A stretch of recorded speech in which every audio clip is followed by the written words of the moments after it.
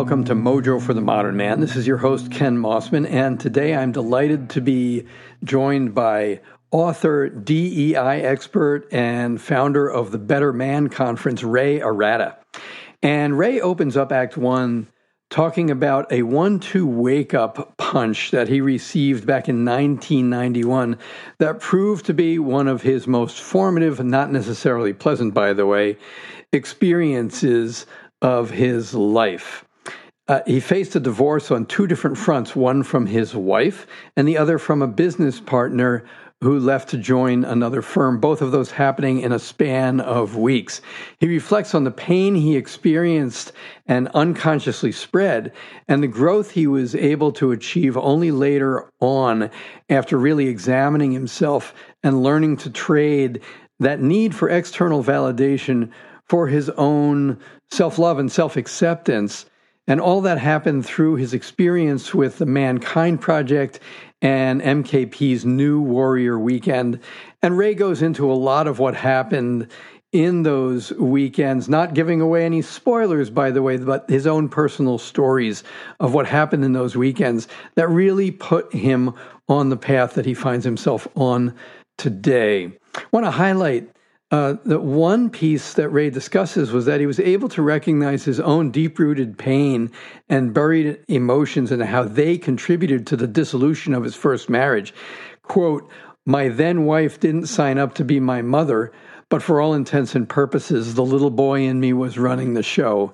Unquote. That is some pretty profound and honest stuff that Ray is bringing to the table. And I think that's an indicator of who he is as a truth speaker, a truth teller, a great storyteller as well, by the way, and the determination that he brings to everything he does in the work that he continues to do with the Mankind Project and certainly in his work as the leader of the Better Man Conference. There is a lot to this, and we wrap the discussion anticipating where we're going to go in Act 2, but we wrap Act 1 with riffing on the functions and dysfunctions of power and drawing some key distinctions between the power of the ego and wounded shadow versus the power of the heart. A lot here. Just a quick reminder, if you have not yet, please do subscribe to Mojo for the Modern Man on your favorite podcasting delivery service. And with that, let's take the plunge into this great conversation with Ray Arata. Enjoy. Ray Arata, welcome. I should say welcome back to Mojo for the Modern Man. This is our second take due to some technological difficulties the first time, but it's a pleasure to have you back here. Thanks, Ken. Just like I said before, I'll say it again, and I'm happy to be here and to do this for the second time. It's going to be the charmed one this time. Exactly. Second time's a charm. So what was it like growing up in your part of the world? You know, given that I grew up in San Francisco, there's a lot of ways I can answer that question. But as a man with the name Raymond Joseph Arata III, coming from a long line of lawyers and judges with a father and grandfather with my same name in a city where there were 3 all-boys high schools and each of them went to the other 2. I had to forge out my own, but there was no shortage of dinner table conversations when the basketball and football games came up. And that still goes on to this day. So there was that one piece growing up as a native San Franciscan, but at the same time trying to figure out who the hell I was. So that has unveiled itself later in life. But in addition to that, a lot of politics went on in the city, and I was the oldest of 3 kids in the family. So I kind of led the effort of what it meant to be an Arata, an Italian-American kid. In San Francisco, in San Francisco. Yeah. Yes. And the decades in which your formative decades were? So I would say my formative decades were my late high school and then into my 30s. And when I think deeper upon formative, what comes to mind and heart is what really made me the man I am today. So without question, I would have to say that my wake up call 1-2 punch in 1999 when I was, how old was I? I was 36 years old, married, 3 kids, 2 months into the brand new house that we built, stock market climbing. Everything seemed great, but underneath the lid, underneath the hood, that was not what was true. And so, in the span of 6 to 8 weeks, I got the "I don't love you anymore" speech, and one of my business partners. I was a financial consultant to high tech companies in the Valley, Silicon Valley here, advising them on their retirement plans. He left and went to another firm. So let's just chalk that up as a partnership betrayal. And I was ill-equipped to deal with these 2 life blows. And so after treading water sideways and stuffing my emotions like most of us men do because we were never taught on how to experience our emotions, I got called out by my manager one day after I had yelled, which is a form of anger in action, at our syndicate desk. And he called me out on my behavior. And the way he did that was eerily reminiscent of some verbiage that I got from my wife. And I said, you know what? I think I need to do something. I've heard what you said at home, what's been said at home. You're kind of echoing the same thing here. I need to do something. So before you go there, I think it's important to it's important as far as background, because you heard these similar things from similar things from your now ex-wife and from your boss. And what did they tell you? Well, she said she had to drop a Volkswagen on my head to get my attention. And what she was trying to tell me was that how I was acting and the way it was landing on her scared her, didn't make her feel very good. And the yelling and the volume, which was my inability to process my feelings, made her want to go away. And so that was kind of what she said to me, and that she had been trying to tell me all along things along those lines. So, I just couldn't hear it. And so that was on her side of things. Now, in the work environment, I yelled and I was upset, and that's not the way in a work environment you get your point across. And so he called me out on that too. And he said, "Ray, you can't do that." And now, given that he had done the men's weekend, he was able to ask me a question or two, what's going on. But I was pretty much on the offensive, saying I need to do something. So he intuitively knew, oh, here's another candidate for the men's weekend. And he said, "Ray, don't worry about it, but you got to address this, because you can't continue to behave in this fashion." So for whatever reason, I chose to listen to him, because now the pain was at work. And I like the way, I'm going to pause you there, because I'm really taken with the way you phrased that. The pain was at work. And what I know, and what I think is really important is to highlight, is that in order for the pain to begin to work, you have to allow it. Mm-hmm. You have to allow it. And I didn't know how to do that. I didn't know how to do it, so I stuffed it. And at work, there was no refuge there either. There was a lot of pressure, and I was isolated. There's pain right there. And what became evident a little bit later is I really didn't like working in the financial services industry. So there was that pain. And if I went a little underneath that, I wasn't seen or valued for who I was. Mm-hmm. Not being seen. That is there's pain right there. And anybody adept in the personal growth realm, or who's been on their own path, we can't wait for others to see us. We have to see ourselves. So it was it began a long journey for me to heal and embrace my own gold and see who I was and not seek external validation by anybody else. Yeah.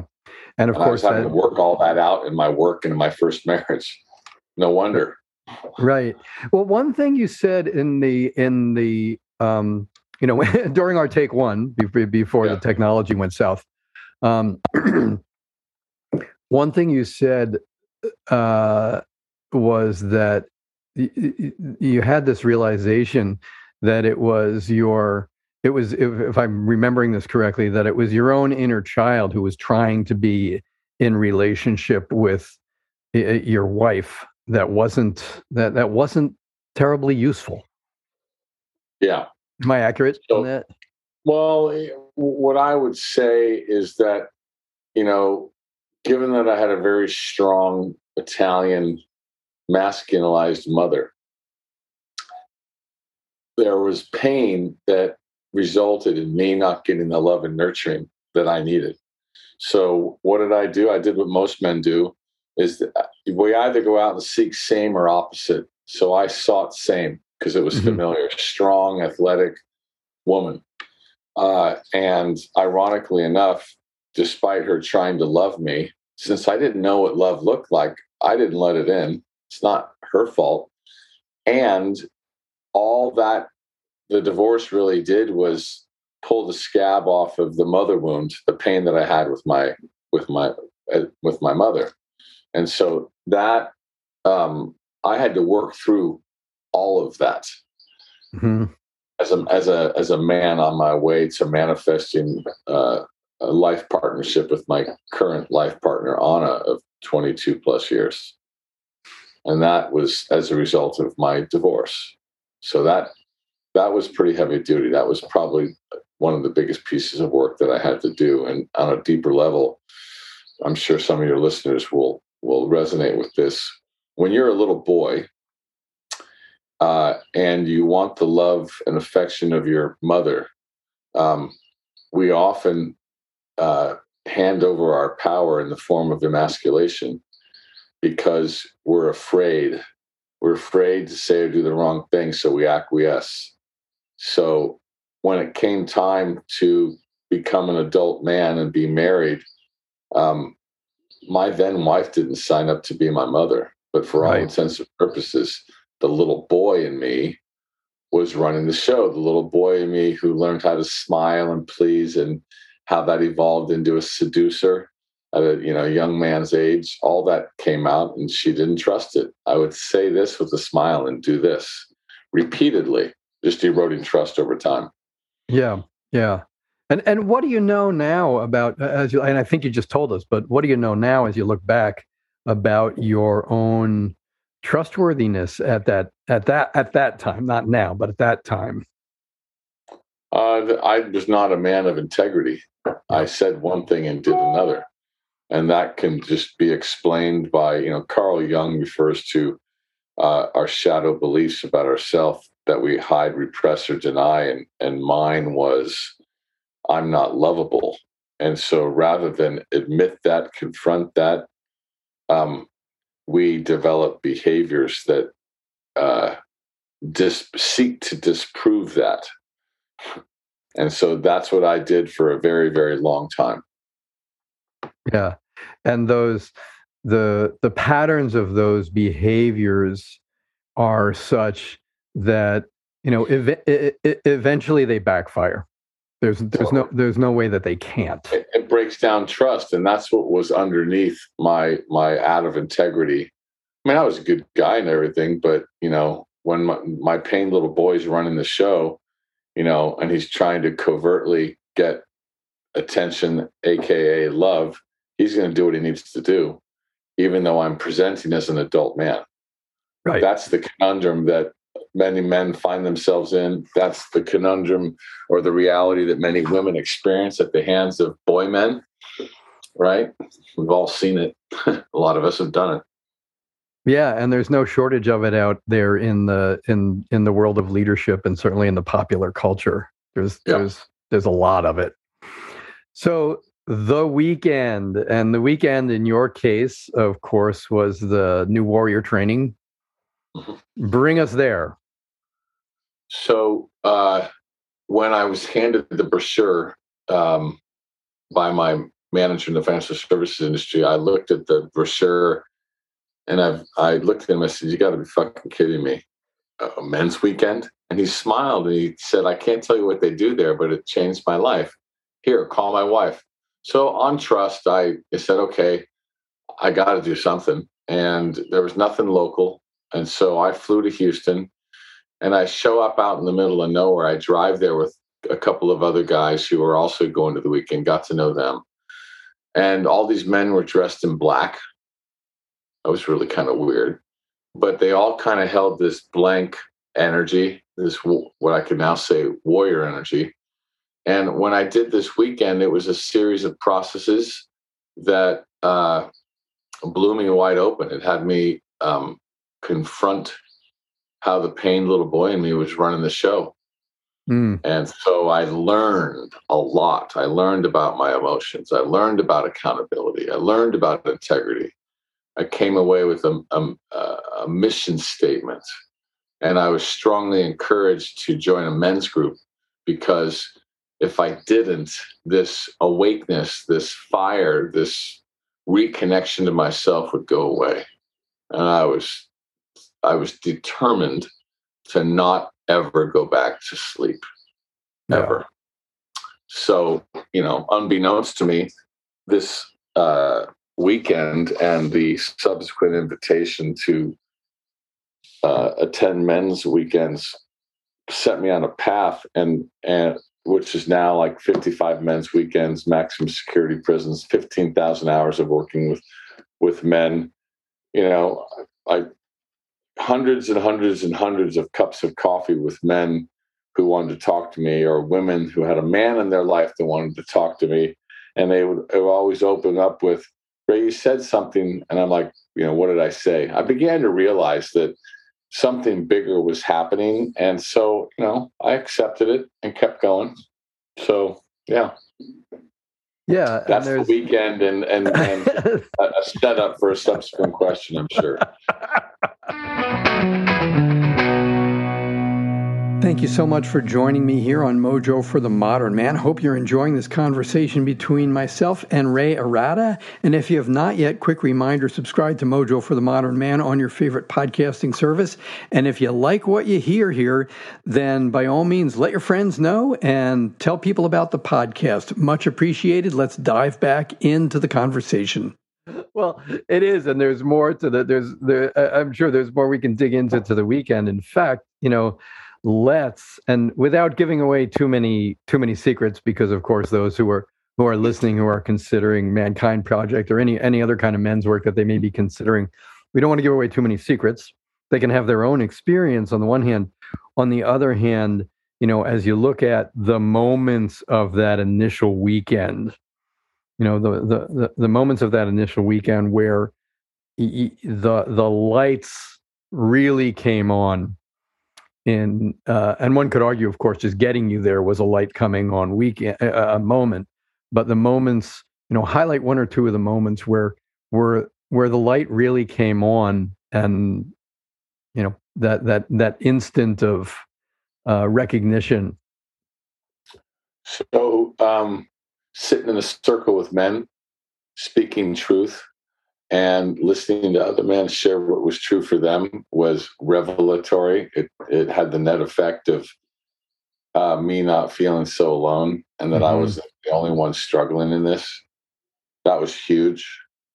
And then, probably my carpet work, a gauntlet of men, arms locked, representing messages that I took on, with a guy on the other end of the gauntlet holding 2 oranges that represented my balls, mimicking what things that my mother said, and me having to break through to get my balls back. It was a gigantic piece of work that had me reclaim my power as a man. Yeah. And say a word as a man. Yeah. And say a word or two about that power. And the reason I'm asking you to go here is because you talk about power and you talk about power differentials in the book, which we're going to get to, of course. Um, but there's personal power, Right.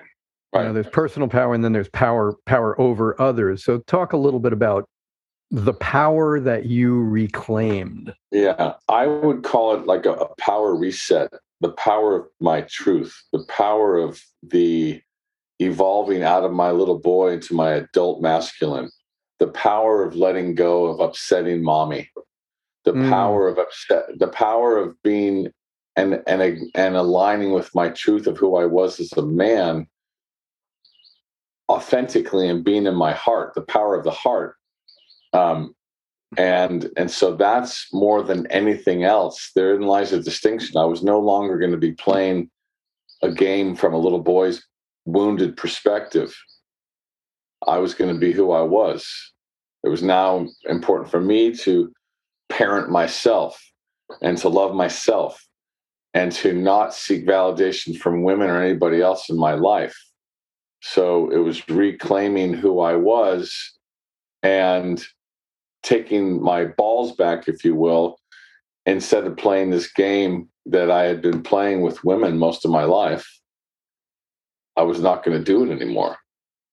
And so it was that. Now the power that I speak about in my book, aka power differential, or power of the heart.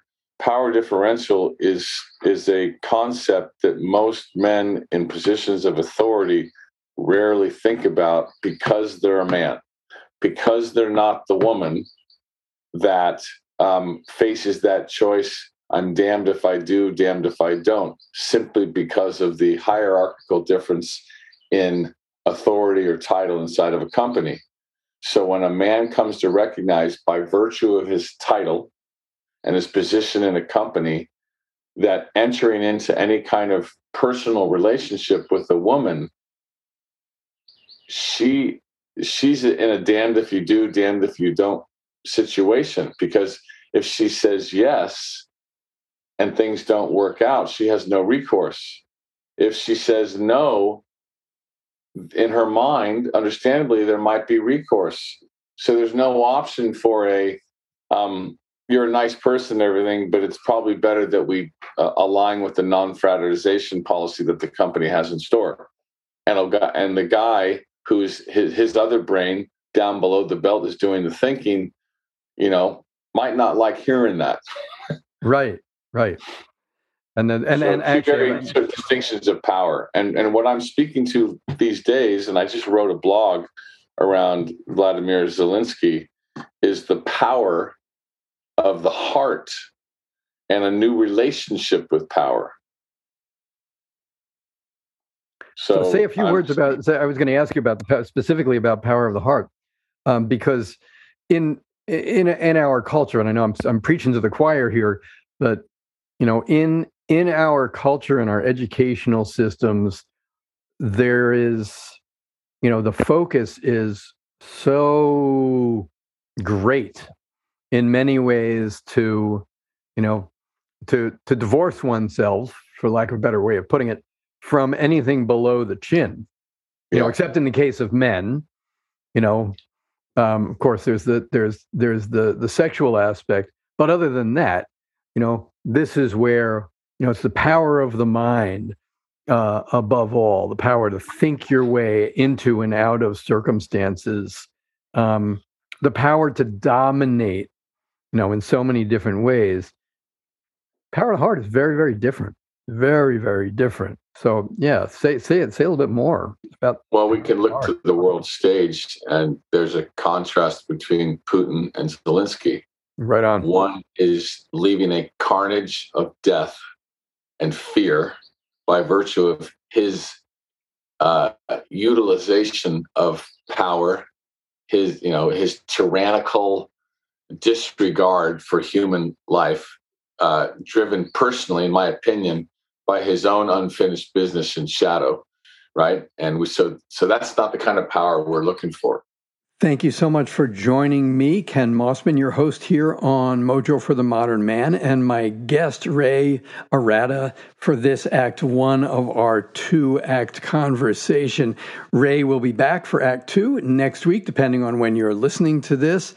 And just to give you a little bit of a hint of what's coming, he's going to dive even deeper into these distinctions about power and what is it that makes these distinctions so important. And we will also dig into his work, including some of what's in the book without giving too much. And that book is Showing Up: How Men Can Become Effective Allies in the Workplace, and so much more. And you can learn more about Ray. Follow the links in the notes for today's session, and you can go to rayarata.com and thebettermanconference.com. And those links, as I said, are all in the notes for today's show.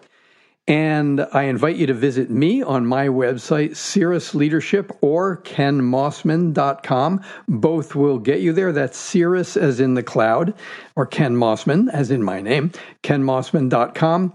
Come by, see what I've got going on. Registration is open for the Fall I Am class. That's my flagship men's program.